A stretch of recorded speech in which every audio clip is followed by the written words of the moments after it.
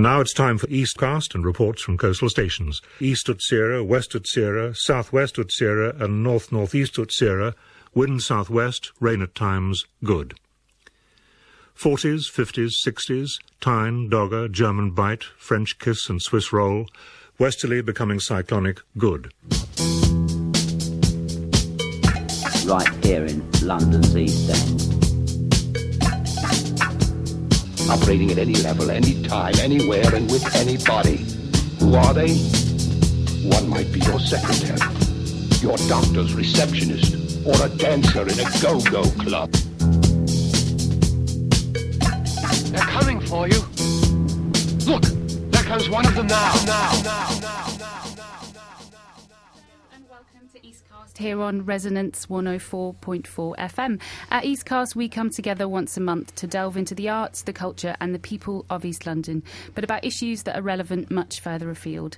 My name's Nia Charpentier and I'm here with Pearl Wise, Alex Schweder and our latest EastCaster, Danielle Manning. So welcome to Danielle. You may remember last month, Danielle came in to talk to us about Podium.me, which is a podcasting platform where journalists under the age of 25 get to air their views. So Danielle is back with us and we'll be sharing some of her work later on, won't you, Danielle? Yeah, hi, it's great to be here.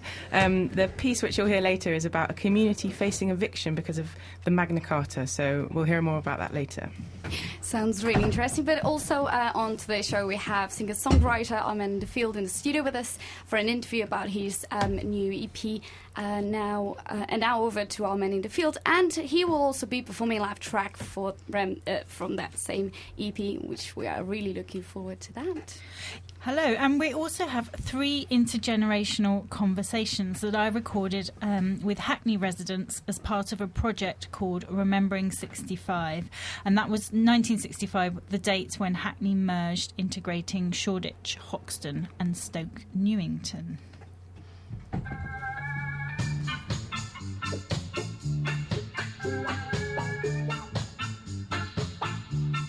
I'm a veteran in comparison to Dan. He's much more recent. I ran a club in Dalston back in the days, which is called the Four Aces Club in Dalston Lane. My name is Newton Dunbar. My name's Dan Beaumont, and I opened Dalston Superstore 6 years ago, and I also run a couple of other places, a club called Dance Tunnel and a pizza spot called Voodoo Rays. And I was just thinking that 6 years is a long time in clubland until I was reminded that you were running your place for something like 35. 30 years, yeah, 35, over 30 years. You're at a great advantage because Hackney is now clubland. There's so many clubs in Hackney and people have come quite regularly from the West End to Hackney. I think we were really lucky in that we picked a good spot and everything sort of happened around us, really. I wonder how easy it is now, because I think although Hackney is now known for its late night economy and for the bars and clubs, there's still a difficult relationship sometimes. Very, and the difficulty comes not over the spot that you've chosen physically, but by its surrounding aspects regarding to disturbances to neighbours, etc. That could be really a big nightmare. I think there's this myth that people who run bars and clubs are rolling in money, yes, and drive around in Jaguars. Yeah, well, it so much used to be like that in my days, because, as I say, the pie is now shared by many people in this dispensation. During my time, it was quite a lonely, in one aspect, occupation, in the sense that there weren't many other clubs. We had a kindly fate then, because certain things were happening in clubland that I was party to.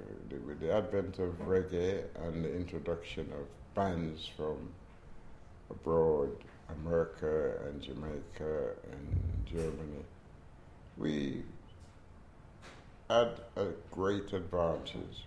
The incentive in most cases is either love or money, and I would choose the second one. It is money. The possibility of earning a lot of money was there. And number two, it was love of what I did, because when a club is running properly and you get the feedback from it, it's quite a very good personal atmosphere that is fed back to you.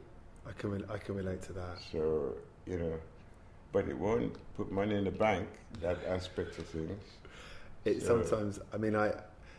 Sometimes there are nights when I look around the club and when everything goes really well and there's an incredible atmosphere, there's an amazing DJ you've wanted to book for a really long time. And there's always a question in my mind, which is what are all these people actually doing here? Yes. But it's an amazing feeling when it's all happening around you. You know the band that we put on the map? The Prodigy. Yeah. Like nightclubs are they're like a cultural incubator. If you look at the kind of one of our biggest cultural exports, it's music. And if you look at the effect that our artists, DJs, producers have on the, they all graduate through our club scene, and it's a really vital asset for us as a city, but also for this country as a cultural export. And I think it's a shame not to recognise that, because I think if we start saying there can be no more nightclubs, we're cutting off a lot of potential talent and also a lot of potential economic growth. Mm-hmm. That's true. I wanted to ask you what you think about this idea of being part of the historical fabric. During a lot of the time when you were operating, you were maybe seen as not an outlaw, but certainly a pioneer. There you go. Is what I think. Yes, but you see, a lot of things are created, and it just depends on whether they're true and whether they're false. So as a venue, it's always a challenge to maintain relevance, because I think the more you try and chase what people think is fashionable, then you start losing sight of the main reasons why you're doing it. Temptation-wise, is quite out there. You will get many temptations, and these temptations may lead you onto the beaten track.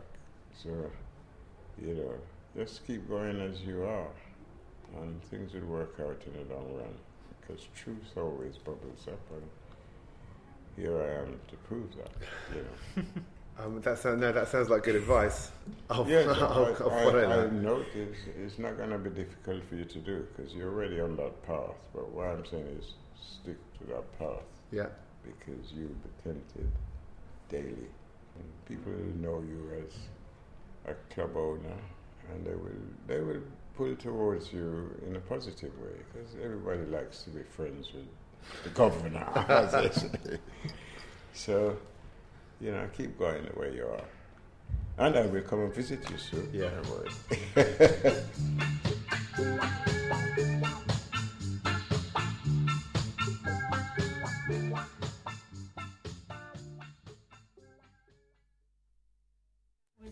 First of our Remembering 65 conversations between two Dalston club owners, past and present. Newton Dunbar's club, the Four Aces, opened in the 60s and ran for 35 years, pioneering everything from early reggae, punk, right through to acid house. And then younger club and promoter and DJ Dun Beaumont currently runs the ever-popular dance spot, Dalston Superstore. And of course, if you like what you hear, you can get in touch with us on Twitter and on Facebook. We are EastCast Show, or check out all our interviews, listings, and music adventure online at eastcastshow.com. Thanks, Anna. So now we are joined in the studio by Kate Altman, who is from Arcsoc, and I hope we are joined by artist Alex Schweder, who's on the line from the States. Alex, are you there? But we definitely have Kate in the studio, don't we? Welcome, Kate. Kate is from the University of Cambridge Architecture Society, and they're both here to talk about a new exhibition where architecture meets performance art, which is going to be revealed at the Truman Brewery in Brick Lane in East London very soon. So as we're having slight problems getting to Alex, we'll come to you first, Kate. So tell me about this exhibition that's coming up. So this year, Arcsoc, we're representing the University of Cambridge Architecture Department, and each year we put on a summer show. And this year we're at the Old Truman Brewery, which is really exciting for us. We haven't worked with this venue before. So something special that's happening this year is we're working with Alex Schweder. So we started the year by designing a piece with him, which is really great. We involved lots of students from across the Department of Architecture. And after kind of a series of 4 or 5 weeks with lots of workshops, we created this kind of performance architecture piece. And so what is performance architecture? Is this a new thing? So it's something that Alex has been kind of testing in his work for several years now, and it's something that I think all the students have been really interested in, because it's kind of a platform on which we can test our ideas about architecture. So this piece that we've created has really been kind of like a great kind of setting for testing our ideas about architecture and learning about construction. Okay. And Alex's piece, I mean, he was quite famous for creating this giant hamster wheel in a gallery in Brooklyn, in New York. I mean, and that was vast, wasn't it? Is this next piece going to be on the same scale? So it's still a big piece, possibly not as ambitious in terms of the scope of the movement. We have to kind of comply to different health and safety requirements. But it's a moving piece. So, yeah, it will have kind of a movement element in it as well. Okay. And Alex, are you there on the line? I sure am. Oh, thanks so much for joining us. All the way from the States, all the way from New York. So Kate was just telling us a little bit about your piece of work, and it's called Push Me, Pull Me. Can you tell us a little bit about what's behind that title? Sure. Well, the title really came out of a collaboration between all of us, and we brainstormed a number of ideas. And when we set out to do the work, we were kind of wanting to visualize a relationship, and through our discussions, we didn't want it to necessarily be a relationship that's completely compliant or cooperative, but there might be a little bit of tension. And so for this piece, we decided that it would be a kind of struggle between office and home, kind of working and sleeping, which we felt embodied the experience of many architecture students around the world. So the house is basically 2 rooms that cannot exist at the same time. One room is for sleeping and the other room is for working. So when a critical mass of people on one side of the piece decides that they want that function, you pull on a rope like a tug of war. Whoever has more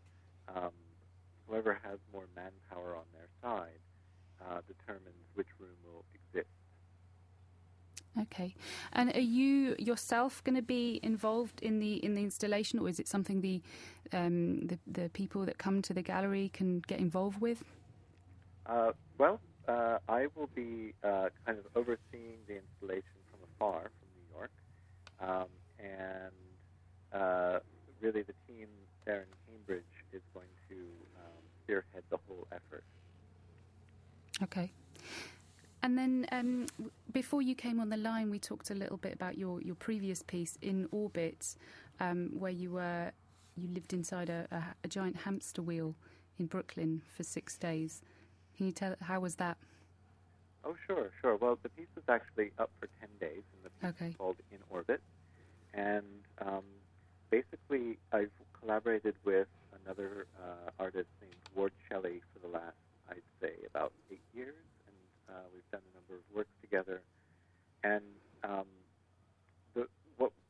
try and do with each piece is construct a relationship. Our sort of urge is to kind of build upon the Winston Churchill quote, which was that we construct our buildings thereafter they construct us. So buildings actually produce relationships, and we make kind of extreme spaces that produce a kind of hyper-visualized relationship. And in this case, it was about cooperation. Ward was living on the top of this wheel, and I was living on the inside of the wheel. And it's basically a two-bedroom apartment with the furniture sort of attached to the inside and outside. So when we walked, a room would come to us, and it would be a desk or a bed or a comfortable chair or the kitchen or bathroom. And so we would just kind of like go through our normal day doing what we do. We would talk to people and so forth. But when we wanted to change function, we would have to walk that function around. And what was the reaction like, and what kind of a reaction are you expecting in London? Well, you know, I think everyone who comes to the work will sort of make their own meaning out of it. We don't necessarily prescribe a meaning that an audience needs to have from our work. You know, with just since we were just talking about In Orbit, a lot of people were thinking, oh, is this about a rat race? And, you know, that's one reading of it. That's not the one that we had per se.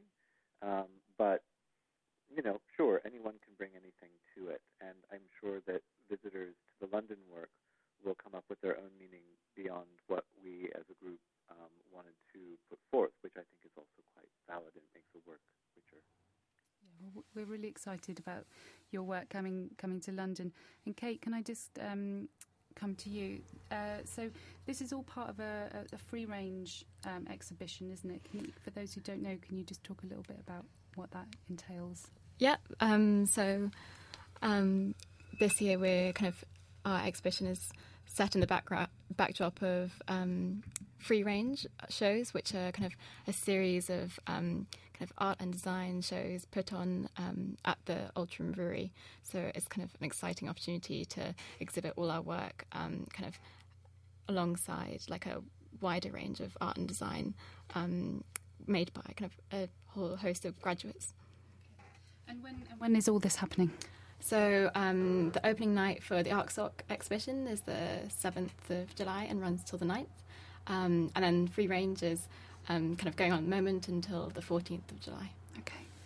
Well, thank you, Kate, in the studio, and thank you, Alex, all the way in New York, for joining us on the EastCast show. And all those details about Alex's work will be on our website, eastcastshow.com.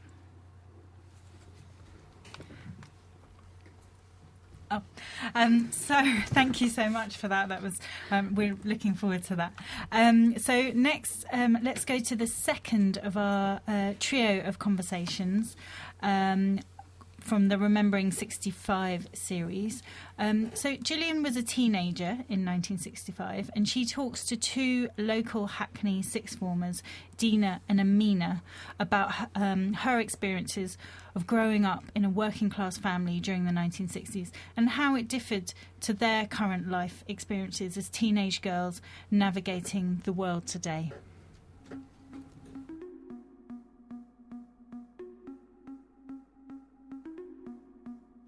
Hi, my name is Amina Omar. I'm 15. I go to Captain Girls Academy. I was born in Finland in the city Helsinki, and then after 4 years I moved to Hackney. Hello, my name's Dina. I attend the Urswick School sixth form. I'm 17 years old and I was born and raised in Hackney. Hello, I'm Gillian Lawrence. I'm a senior in the community of Hackney and Waltham Forest. I was born in London and have lived here all my life, but also lived overseas. I was worried about today coming here that maybe I'd meet some quiet teenagers, and I wondered how everything would go. But in fact, you're very vocal teenagers. And going back to the 60s, there was still that residue of having been brought up where you were a child and you kept your mouth shut, and when adults were talking, you certainly didn't try and get into the conversation. Because of that way of living, then many people of my age had to grow into our voices. There was no way that I could have sat down and talked to you when I was a teenager. I'd been trained not to talk.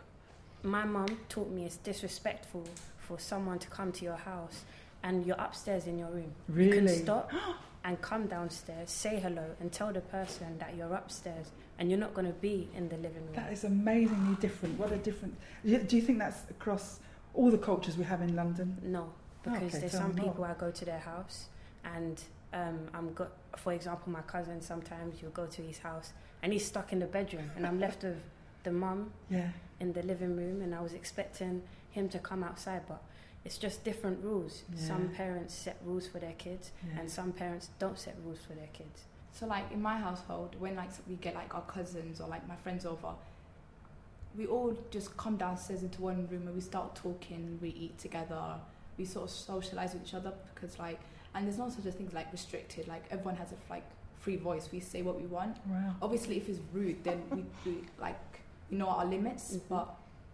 we usually just socialise with all of us. Patterns were set out for girls in a big way, such that at school it was, because I went to a very good school, it was accepted that first of all you go to university. If you didn't go to university, you went to work in the bank. If you didn't go to the bank, you worked in teaching. If you wanted to do anything else, no one knew how to deal with it because the pattern was set for women. But in the 60s, that 65, that area, that was when women were, young girls and young people were beginning to question everything. It was a very exciting time. I think sometimes you should be careful who you tell your things to. There's some people who you tell them, oh, I want to do this. For example, when I tell people, oh, I want to work in the ICT industry, they're like, oh, only men work work with computers. I don't see a lot of women who like to take part in the industry of ICT. And then when you go home, you start having doubts in your head whether that course that I'm willing to take part in is a good course for me. But in general, you just have to mind who you tell your business to and stay focused. Surround yourself with good people, and it will allow you to think positive about whatever you want to do in life. My family always advised me, do what you think is best for you, do what you like enjoy. There's no one in my family who really tells me, oh, you don't do that, it's only for like women, or don't do that, you're not going to get far. They always support me. Recently my brother was telling me I wanted to become an optician. He was like, do what you want to do. If you want to do this, then work hard to get there. Like, don't think you're not going to do it just because like someone said to you that only like a few percentage of the people get into it, and most of the people who are like higher class than you. Is there anything stopping me? No, nothing's stopping me at all. So I have to keep going. Don't stop. Stop until you get what you want. That's what I think. And whereas before, in the 60s, 65 era, then you had many people stopping you. You had your own brother stopping you. You had men in the family stopping you. It wasn't suitable for a girl. You had people telling you how to dress. It was so different then that women were expected to be in a certain way. You know, jeans hadn't really come into fashion then. To wear trousers was something big for a girl as a teenager in the 60s. How was the interaction between the boys and the girls like outside of school? So did you guys like ever like come together like? No, not at all. In the working class districts those days, we were so under the rule of our fathers. You did not go and meet anybody without your father knowing. Of course people did, because there were pregnancies and all sorts of things. But in respectable families and in the fearing families, you did not. It was never expected for my sisters or myself to go out and meet boys. No. We'd have to say, Dad, I want to go on a date, and then we'd be questioned forever about this boy. Wow. It was very, very strict, very strict. But there were people that fell by the wayside, but we, the respectable, parent-fearing ones, thought that those girls that were meeting boys surreptitiously were bad girls anyway. They'd end up nowhere. You know, there was that very much a moral thing going on. And the mothers would back the fathers totally. Where do you see yourselves in 50 years? 50. Hopefully, I want to like be somewhere with my career, like also have a family, husband, hopefully, and just like, I don't want to live here anymore. I want to live in Qatar and probably do something over there. So, yeah. I don't want to live here either because I've seen it all. I don't want my kids to grow up and see what I've seen. Yeah. So I want to live in, let's think deep, guys. Canada. Spain probably. Start small, then build my way up. But I hopefully just want to settle down and just have a good family so I can be able to explain how it was in 2014, like you're explaining to us. Yeah. When I was 15, I thought that at 21 I'd commit suicide because that was such an old age. There's no point living after that, and that was so. It's kind of cram everything in. My parents had aspirations for me, work in the bank and go and have a family like they did, like my father did, if you like. I couldn't see beyond 21 anyway, and I never had any ambition career-wise. All it was get through your exams. That's probably what the aspiration was in the 60s. Get through your exams, and then the world's your oyster, we were told. And actually it was for a while.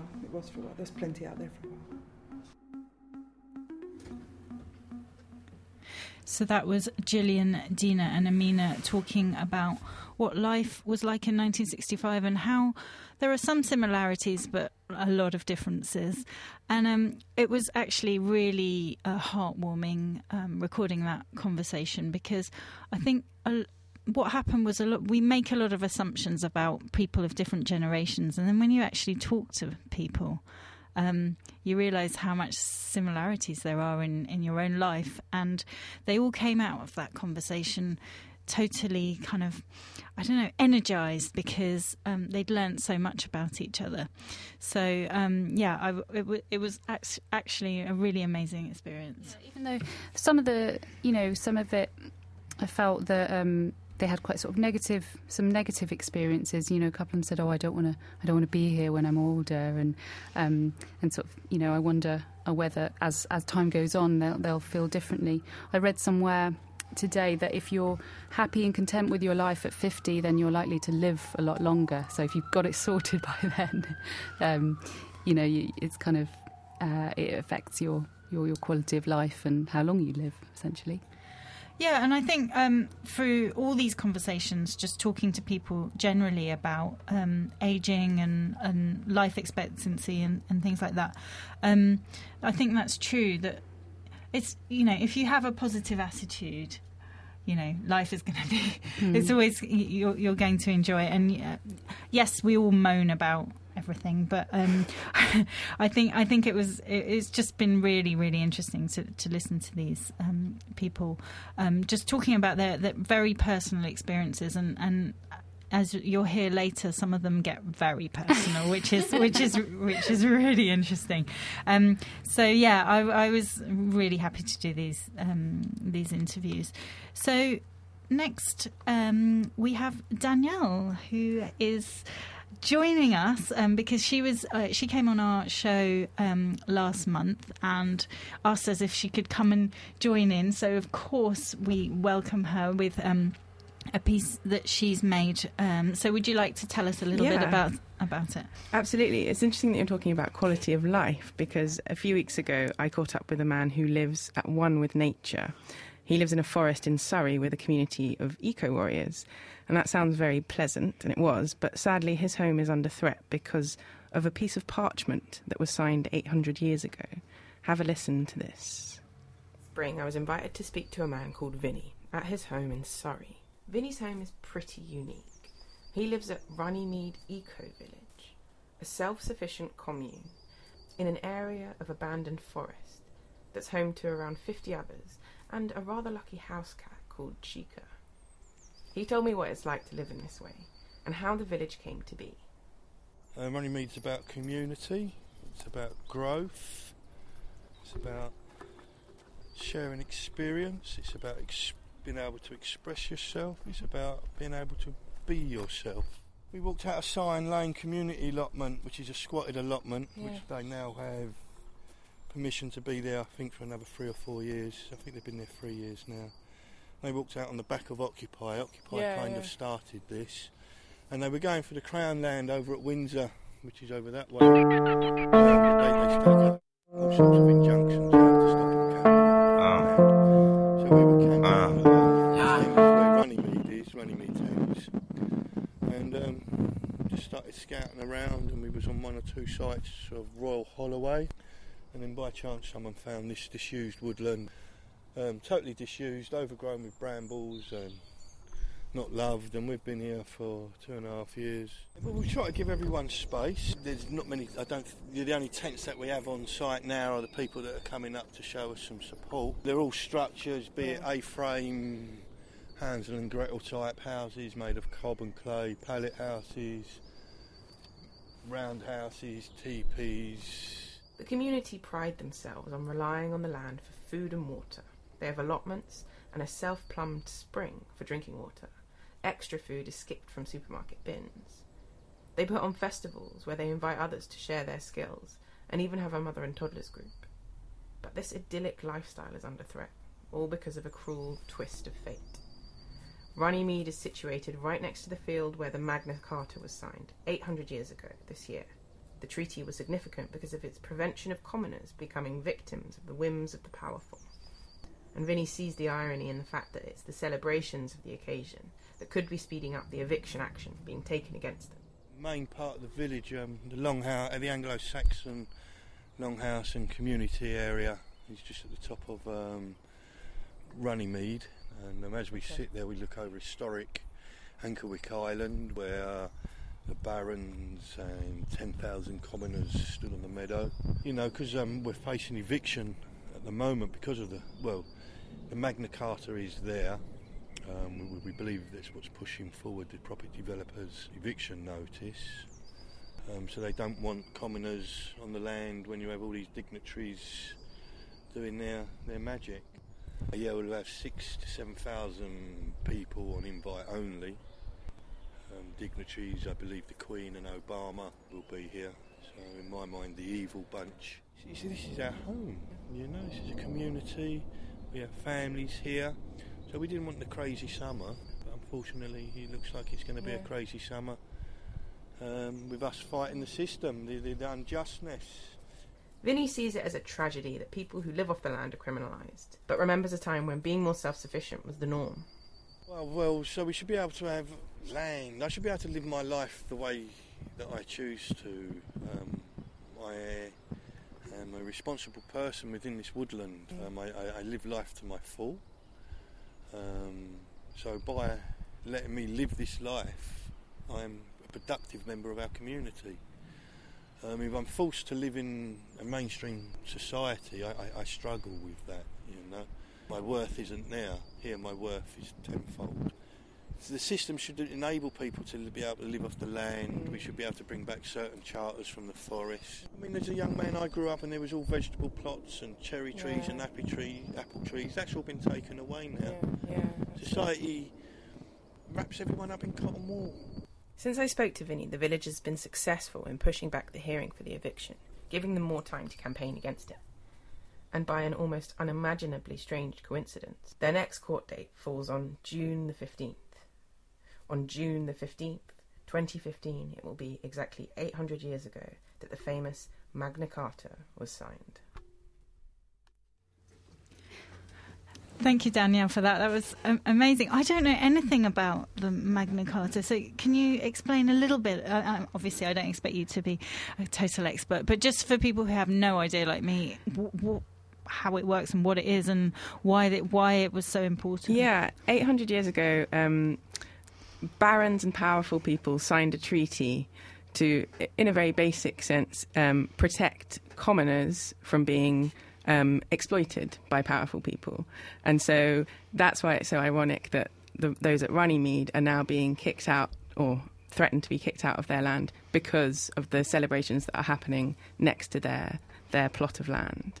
So is there anyone who is able to protect them? Like, what can they do now to preserve this land for them to stay there? Well, what Vinny was talking about was bringing back old charters which are no longer used about the forest being common land and so anyone being able to live there.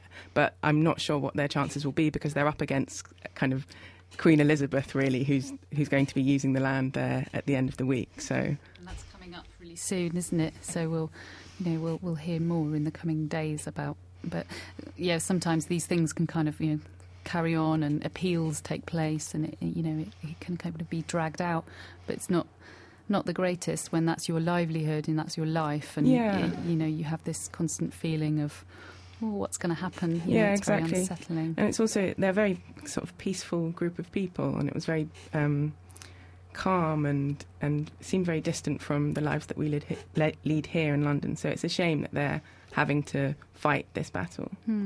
Because, the site is all quite sort of just symbolic, isn't it? It could be anywhere. No, that's true. Whereas they've actually got their homes there. So it's a real tricky one. But, as it was such a momentous charter, I can see why people want to commemorate it properly. But yeah, actually, the Eco Commune are having an alternative Magna Carta celebration on the same day. So if you fancy going along to that, it's free, and they'll have musicians and all sorts of things. Okay, so when's that happening? That's the 15th of June. Okay. So quite soon. It's quite soon.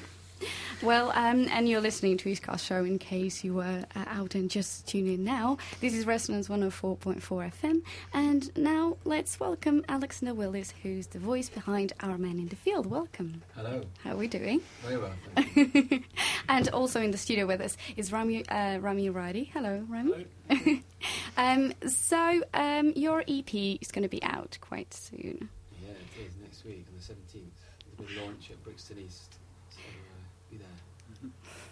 So can you talk about how was the process behind putting it all together, and how it's different actually how it is different from your previous EP? From the previous one, okay. Well, this is a much bigger EP, not just because there's 6 songs and there was 4 on the other one, but Rami and I, we actually met playing football a long time ago, and Rami runs the Laid Bare nights in Brixton.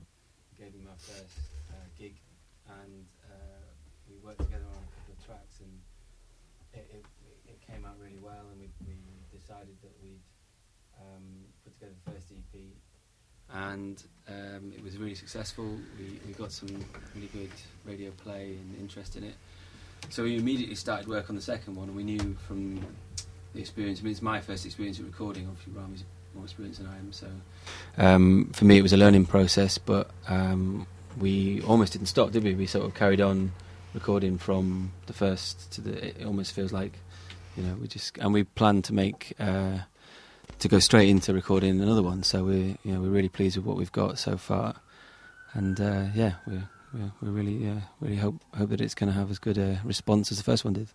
Wonderful. I did watch you perform a few times already. So. Oh, right. In East London, in Brixton. Your lyrics are very observational. You talk about people you see, about things you experienced, but it's also very intense. I think that when the audience is listening to it, they're really they are really into the music, which is really good. Well, from the outside point of view, that's what I see that happen. Well, that's great. Yeah, I mean, I mean everything that I write and mean it when I sing it. It's interesting, your previous talk about the Magna Carta. One of the songs we're going to play for you is called I Like You So I'll Kill You Last. Now, the lyric I Like You So I'll Kill You Last originally came from what I thought was a really trendy film, really good film, not just trendy, it's good, by Andrea Arnold called Fish Tank. And a little girl says it to Michael Fassbender. And I thought it was a really cool lyric. I've got to fit it into a song, and I did this song, I Like You So I'll Kill You Last.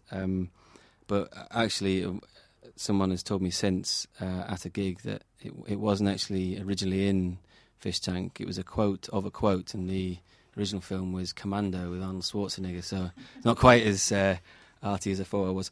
But what as a roundabout way of saying, that song is actually about, it talks about people who've created something in a place, but they didn't own the land, so they didn't own, or who does own the land, who does own anything, and it was just something that's taken away from them, and how that makes you feel. And it doesn't have to necessarily be an objective thing. It could be an idea or something that you've created artistically that somebody else takes ownership, or somebody else stops you from being able to express the way you want to. But it kind of has resonance with exactly what you were saying there, in that literally in my area in Peckham, where I live, not where I'm from, you can tell I haven't got a Peckham accent, but where I'm from, where I live in London, sorry, it's happening at Peckham Station. There's a plan to redevelop that area, and there's a local movement to oppose that. There's a big gig in Brixton recently to oppose the sort of gentrification, in inverted commas. I don't necessarily have an opinion on all of that, but I do feel strongly for people who've created something and then have it taken away from them. So can we maybe expect a track about that soon, maybe, for upcoming EP, maybe? That one. Well, we won't. That I Like You So I'll Kill You Last. I'll play that for you in a minute if you like. Oh, yeah. Well, it's on the EP as well. But, yeah. I actually meant gentrification and all that. Oh, that one. Yeah. Oh, right. Okay, gentrification. How long have we got? Okay, yeah. But, I think that we would love to listen to it right now. Okay. Well, let's do it. We can give it to you. All right.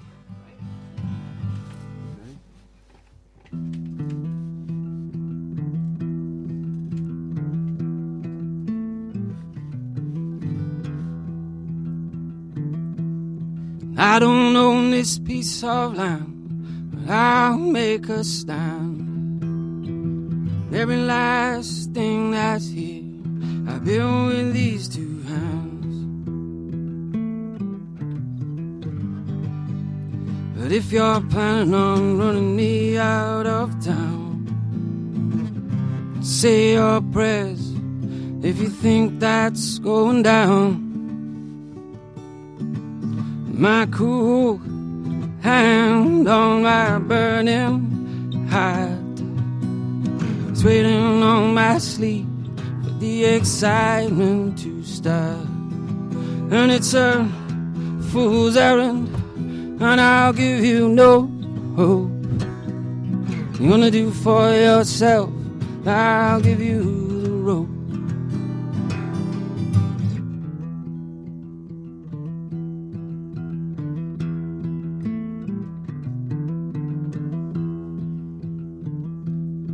Push me to my limits, and now I'm overdue. There's consequence to come, and they're all that come to you. The fine line it was that you crossed. Count up what you've won, take away what you've lost. My cool hand on my burning heart, it's waiting on my sleep for the excitement to start. And it's a fool's errand, and I'll give you no hope. You're gonna do for yourself, I'll give you the rope. And it's no folly, this action I choose. Why should I be scared of you when I've nothing left to lose? And every word you've spoken, every sound you breathe, only serves to colour the shape of your greed.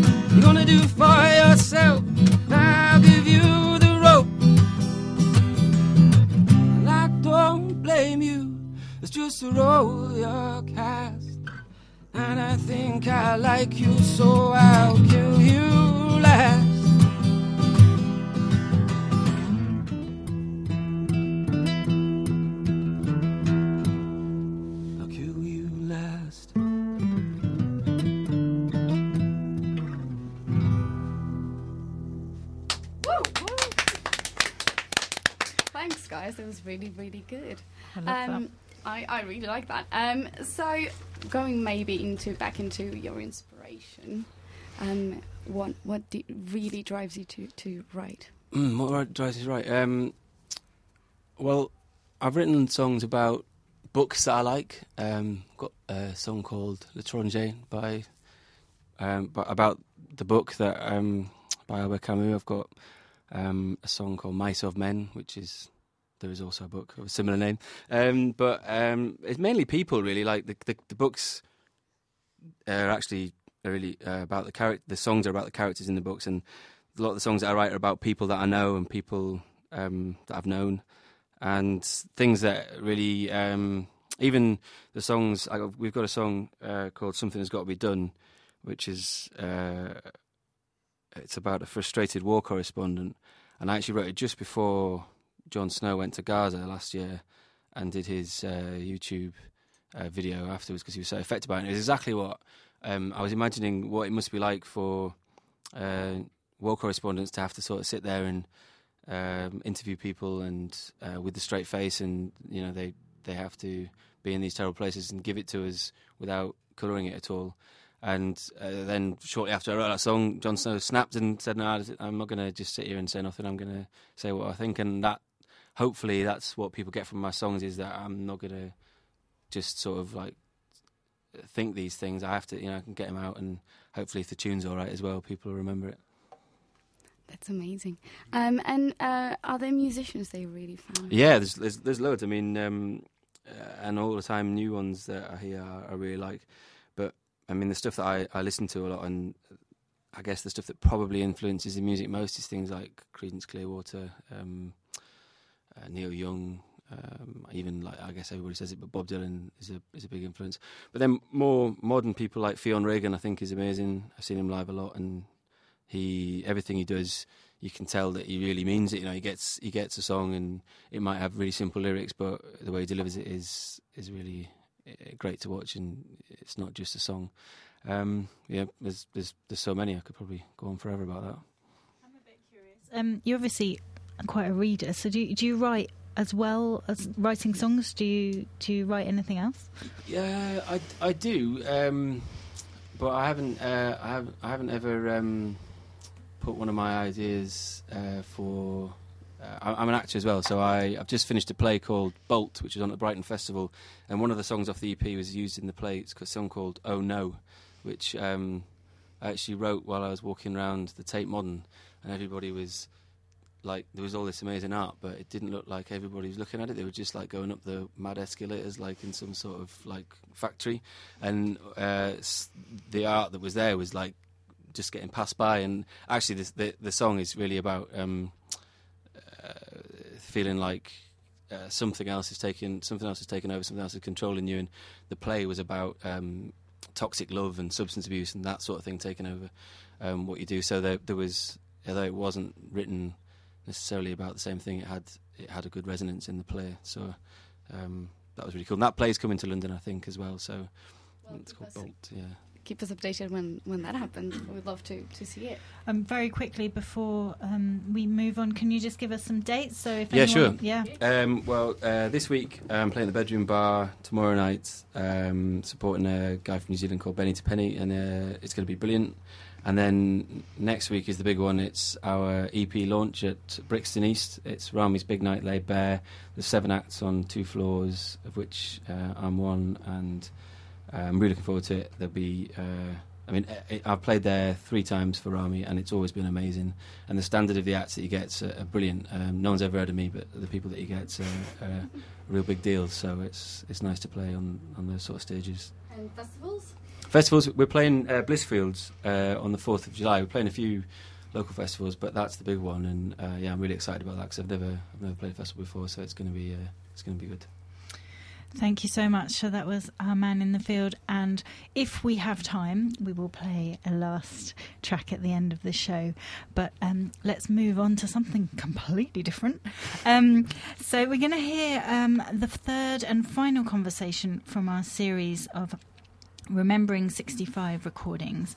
So Rini was in her 40s in 1965 and has lived in Hoxton all her life. She was actually born there as well.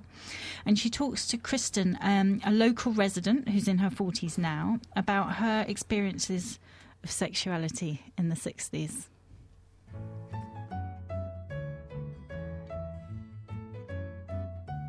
Hello, I'm Irene Samain. I was born at 75 Herbert Street, 7th July 1924. I've lived in Hoxton all my life, and I still live there, and I like it in the area. My name is Kristen. I'm originally from Boston in the United States, and moved to England in 1996. And I've been living in Hackney since 2006, I think it is. When I was in my 40s, actually it wasn't a lot different to what it is now, to be honest with you. To me, everything stayed the same after the war. I mean, I was married then, I had a good life, we still worked. Unfortunately, I didn't have any children, but it was something that was not possible for me. That's the only thing I regret. But we enjoyed ourselves. I mean, we was always going into the pub of an evening or weekends, going to the cinema. Fortunately for me, my husband liked dancing, so we used to go ballroom dancing. We had a good life, the way I look at it. In my head, you have images of the fashion in Camden and all of these changes, and with music and everything, but would Hackney have had that same kind of extreme, the mini skirts and everything, or was it more traditional? No, it was much more low down. As we would say, it was a low down. That means it wasn't like it is in the 60s, not now, because people are more open in their ways now. We weren't. We was very, I suppose, subdued. You didn't talk about things that you talk about now, and in them days. So it wasn't like this. Definitely not. Sexual revolution going on in Hackney. No. And if it was no. Well, it was behind the cupboard if it was. Yeah. But no, it wasn't even talked about. Okay. See, I'm a great believer that if you don't know, you don't try. I know it may sound silly to you, but when we was at school, we was never, ever taught anything about sex. Never. Whereas my girls are 8 and 9, and there's a van that comes to the school, yearly to kind of go through. And I don't think sex, it's right. Drugs, alcohol. No, and drugs and alcohol, yes. But where sex is concerned, I don't think it's right. That's my opinion. Because when we was at school, nothing was talked about like that, nothing. Mm-hmm. To me, the children of today are more promiscuous than we were. And I put it down to them knowing about sex. They've got, I think in their minds, they think, oh, well, they talk about it, let's try it out. I don't think even then, in the 60s, I don't think they was like that as they are now. Mm-hmm. I don't remember anybody being, as I call it, sex mad, or people used to still go dancing, but once you left the dance hall, you went home with your friends. It wasn't, I can't really explain it. It wasn't, I feel sorry for the younger generation today. They've got so much pressure on them about all this, and I still say they shouldn't teach it in school. We grew up ignorant to the facts of life, to be honest with you. Mm-hmm. I know it sounds a bit stupid now, but we was ignorant to the facts of life. So can I ask you something quite personal? Yeah, of course you can. When you got married, what was it like, because you didn't really know what went on in the bedroom, I guess. No. So wasn't it a bit scary? It was, yeah, definitely. But see, what can I say about my husband? He was a very respectful man. Not like the boys today. They've got no respect for girls, in my opinion, some of them. And I know it was a bit awkward, and he said to me, I really won't hurt you. And he just sort of talked to me and that. And it was lovely, and I got over it. But that was the way we were. And, I thought to myself, oh, well. But then, of course, then someone said to me, well, don't keep on having sex because you'll have a baby. Unfortunately, I wanted to, because then I couldn't have one when I was examined. It wasn't him, it was me. But no, I can't explain it. It was a sort of a nice moment. It wasn't, I don't like that sort of thing. Mm-hmm. No, because he was a very respectful person. He was. He sounds like a lovely man. It's nice. He was, yeah. That's really nice. And he had respect for everything, sort of thing. Because I can always remember my dad. He used to say to my twin sister and myself, always be respectful. And he had a saying, no one's better than you, and you're no better than anybody else.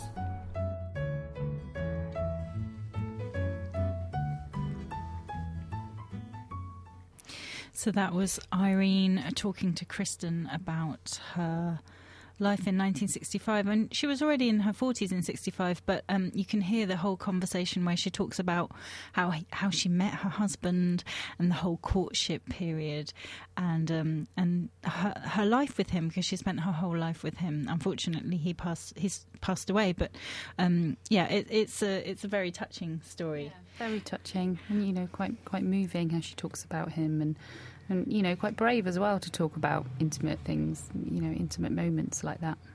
Yeah, she was very open and candid about her sexuality, which I think, it's we kind of forget that older people did have a sexuality at some point, and it's interesting for them to be able to open up about that. So if you want to hear all of these conversations in full, the recordings are on a website which is remembering65.uk, and there you can hear the whole of the Remembering 65 project. So there are the recordings that you heard on the show and some extra ones as well. Surely there will be plenty of good stuff just like this. It's amazing, Paul. Well, it was amazing, but we have to say goodbye now. We will leave you with another track from our man in the field. It's from his previous self-titled EP, L'Étranger. But I think that just before we go, we just have to tell they've been EastCast. We had a pleasure being here on Resonance 104.4 FM, and you can find more about our East London discoveries at eastcastshow.com. And thanks for listening.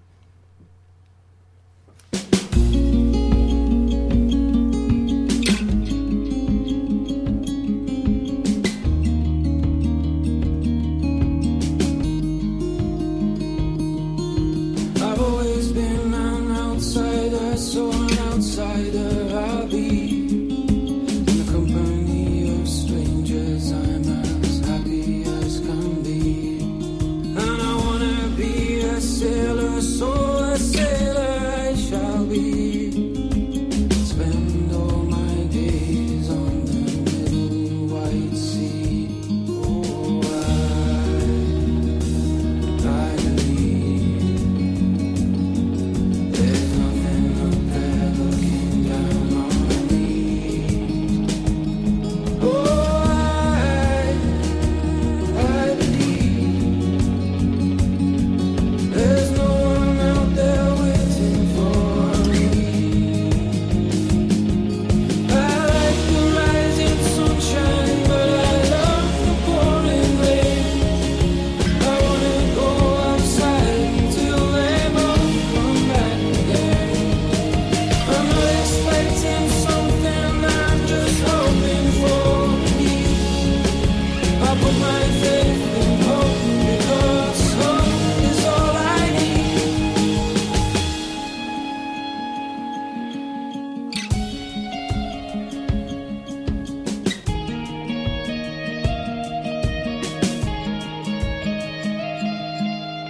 When I was a sinking man, I said something